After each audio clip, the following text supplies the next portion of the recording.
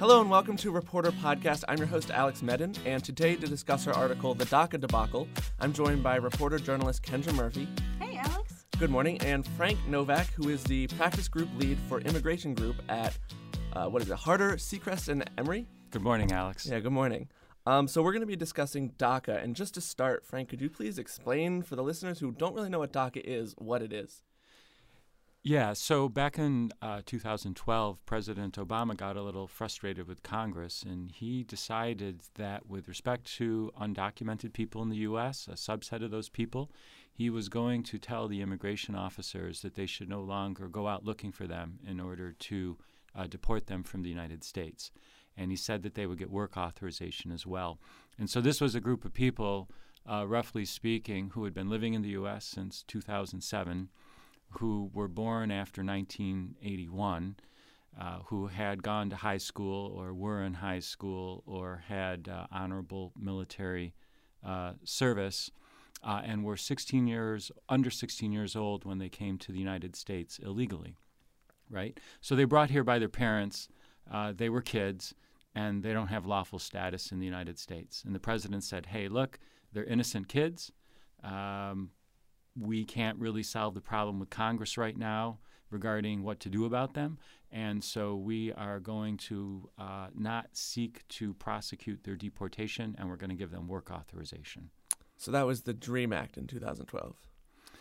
It was a memo issued by Department of Homeland Security. The DREAM Act was a proposed law that Congress could have passed to address these kids. But Congress doesn't get a lot done these days, and back then it couldn't really address the issue either, and so the president acted on his own. Okay, I understand. And so for either of you to answer, why are we discussing this issue today, almost 5 years later? Because now President Trump is rescinding DACA, and so starting, I think October 5th was the last day for recipients to reapply, because it only comes in 2-year increments. And so there's all these people in our country that are now, they have to ask the question, like, what do I do now? And I think that as college students, we're very insulated from this issue here in our, nice 4-year university, private, whatever. But, these people are our peers. We grew up with them and we know them, and they experienced the same things that we did. And so I think it's really important to know what's going on with them and what the issue is, even if perhaps from our day-to-day lives in our classes, we don't see them every day. So we may not be seeing them every day ourselves, but are there a number of students maybe at RIT or in the local community who are facing issues with DACA right now? We don't know. DACA's sort of don't ask, don't tell. So the administration or, you even just your own personal life, you would not know if someone's undocumented unless they tell you. Even the International Student Services, they don't know unless a student discloses. But as RIT, we also do have a very large international student population. And I think that feelings about undocumented immigrants can also affect our feelings about documented immigrants and people here on temporary visas. And so wondering what happens to that community if we start changing how we feel about our undocumented population that could be a big thing for our school. Yeah, so it really, I think this issue goes to the heart of what it means to be American and how we treat people at risk, because these kids are innocent. They were brought here by their parents. Imagine that you're in a car and your parents are speeding. You're not the one with the foot on the pedal. So the kids came here and they grew up here, and they essentially are American right now. And so you ask why this is happening. President Trump was elected president of the United States, taking a hard line on immigration, and the DREAM Act was never passed. And so there's no law protecting the kids, right? And so if you care about these kids, you'd really want to see the DREAM Act taken up and actually passed, because that would solve the problem. President Trump, I think he's a little conflicted about what to do about the kids. You saw he was sort of wishy-washy about, are they going, are they staying, are they going, are they staying, that kind of thing. But he ran on that. Elections have consequences, as President Obama said when he won. And so Obama put together the memo essentially saying we're going to let him stay. And Trump said, hey, look, we're getting rid of that, and these kids can now be kicked out of the United States. basically ruining their lives, sending them back home to a country that's not their country anymore. I mean, when you think about it, any one of us, maybe I'm a little too old, but any one of us could be a DACA kid, and all of a sudden imagine being sent back to, Korea. You might not even speak Korean, right? So it's really challenging. It's really frightening.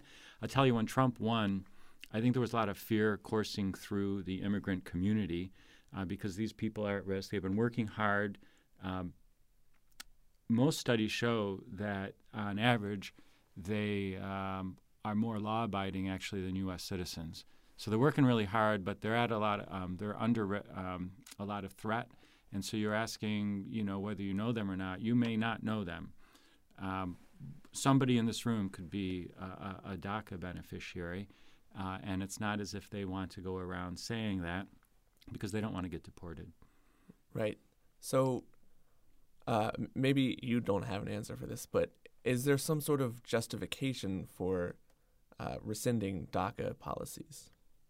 Or is it more of just a political movement to signify that Trump does not support massive immigration from foreign countries? Well, I got to tell you, there are justifications of varying degrees. Jeff Sessions, the Attorney General, announced the rescission of the DACA memo. And when he came out announcing the rescission, he said, hey, look, we have to be a law-abiding country, and, we got to worry about crime, violence, and terrorism. And to me, it was this very strange juxtaposition of crime, violence, and terrorism, and kids, right, who came here through no fault of their own and have been working hard. We expect that they're going through with their educations or military service. And so you ask about justification. I suppose it depends on what your perspective is. I think it's very strange to talk about innocent kids in the context of terrorism. I think it means and it signifies that something peculiar is going on. Something not quite right is going on in your head. But by and large, they say they don't want this policy because presidents don't have the authority, they argue. It has to be something done by Congress. They say that President Obama overused his power as president, his power of prosecutorial discretion. And they also say that this is just part of an unlawful mess at the border, and they want people to follow the law. And these kids technically didn't follow the law because they were brought across the border and they didn't have the documents allowing them to come across the border. So I guess another way to look at it is that although these kids may not, actually by definition are not guilty of any crimes and they are upstanding citizens, it's kind of an easier target since it was an executive action. So in order to make a move against immigration, I guess it was easier to try to repeal this. Yeah, I mean, well, it's just an executive order. Like, It's just a temporary thing. It was never supposed to be permanent. I believe the DREAM Act was in Congress before, and now they're bringing it back up again. Is that has the current DREAM Act that's been being debated right now in Congress, is that a revision at all of the previous one, or is it basically the same policy that they're trying to push forward? Well, they would be trying to push forward something that fit along the same lines as what we have now, because it's roughly 700,000 people who are at risk at this point in time.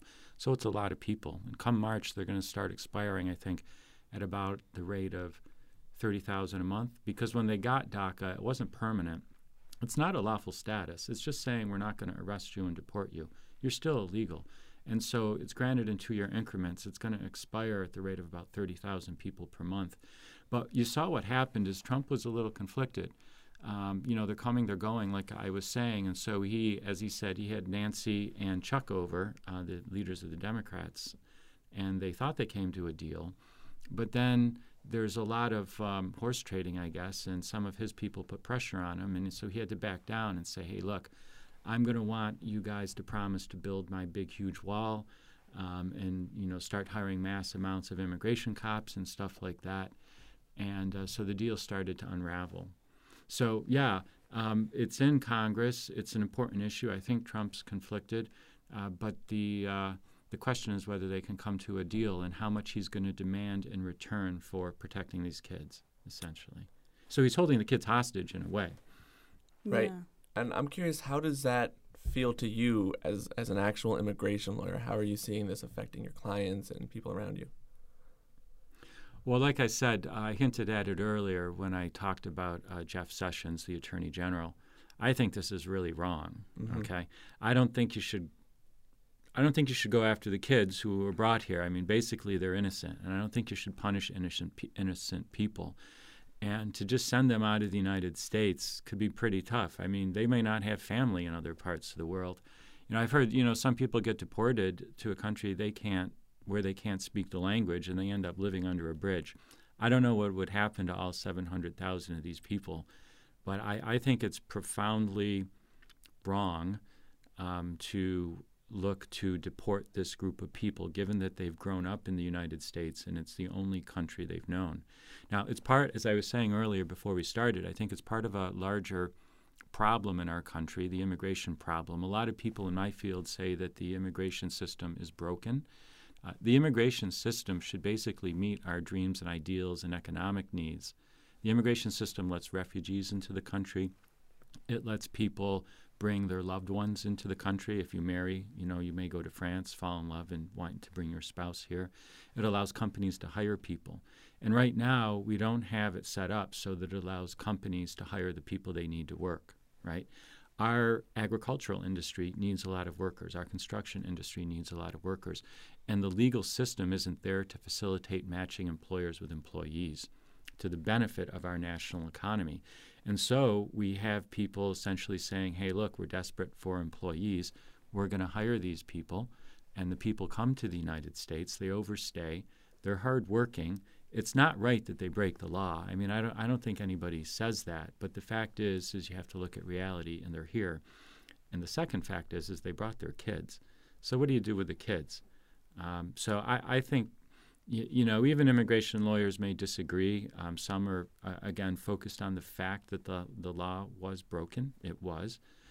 But I also think it's fair to look at the bigger picture, and the equities. What are the positives and what are the negatives? And they're good kids. They work hard. So I don't know. If there was an act that was passed that provided a pathway to citizenship for these kids, just in keeping in line with the U.S.'s their priority of family reunification, wouldn't that also kind of eventually lead to their parents also becoming citizens and their own kids and their siblings and their cousins? So I think a big probably fear with passing DACA and the DREAM Act is where do we draw that line? And how much can we actually take in? And I think a lot of people are also very scared of the economic repercussions of having all these people come in, which in general, I'm under the impression that that's a false fear, but I don't know if you have anything to add over that. I guess I'm not an economist, but you clearly did some research, right? Because if the kids ultimately are allowed to be citizens in the United States, then at some point they'll be able to petition for their parents to obtain lawful status. And that's a concern that is expressed by people who are concerned about allowing the kids to obtain status. You could negotiate a deal that the kids could obtain lawful status without the legal standing to sponsor their parents. I mean, if you wanted to do a deal to say, hey, look, we're going to protect the kids, the parents will have to have some other deal. But, a law can be, you can slice it and dice it however you want. And if you give the kids green cards, permanent resident status, you might say, hey, look, you'll never be able to sponsor your parents. And it'll help the kids now. So it's a strategic thing with the Democrats and what are they going to do in that regard. As far as the economy goes, I was just watching a report that a liberal-leaning organization was indicating that if the kids were all kicked out, it could cost close to $1 trillion over the next 10 years because those kids represent people who are going to be working in the United States. I was listening to an individual who works in import-export, and he was saying that if we got rid of all the people who are here undocumented, it would be devastating to people who are loading goods on planes, trains, and trucks and all that kind of stuff because a lot of foreign nationals are doing that. If we have 10 million people in the country who are undocumented and we kick them out tomorrow, that's going to be 10 million people who are not working. So if you're wondering about the economic impact, it would cause our economy to contract significantly because that's a lot of people. Yeah, I think a lot of this is also just that we don't really value a lot of types of work anymore. Our society really, we value being highly educated, we value being professionals, we value white-collar jobs.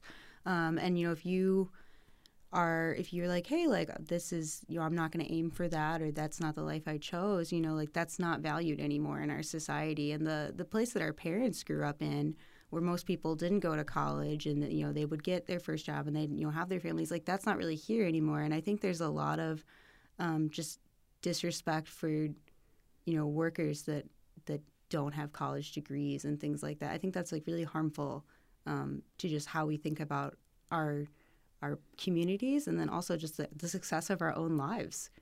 Yeah. And, Kendra, that it's a really important point that you mentioned, and I think it's part of why this is a very tough issue, because we have many people who were born in the United States who have careers in non-college educated roles, and they're worried about their future. You might have kids in those roles.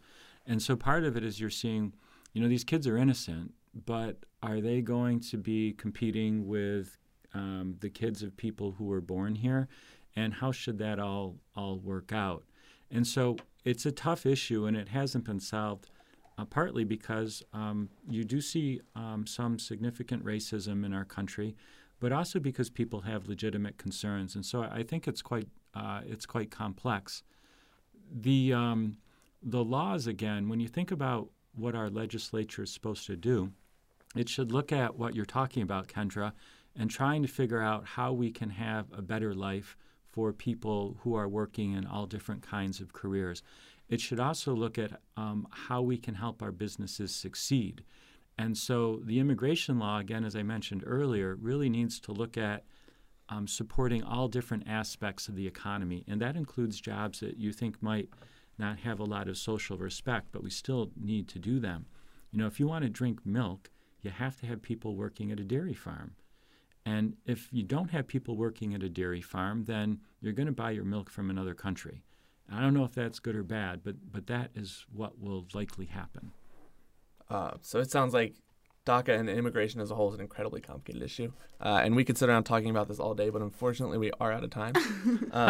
So thank you very much for coming. And to our listeners, thank you for listening to this episode of Reporter Podcast. Make sure to catch this article in Stands and online in November. And follow us on social media at Reporter Mag on Twitter, Facebook, and Instagram. And our website, if you want to go read us online, is reporter.rit.edu. And finally, don't forget to call RINGS. It's an anonymous hotline for Reporter. If you have any opinions you want to share, it'll maybe show up in the magazine at 585-672-4840. Thanks for listening.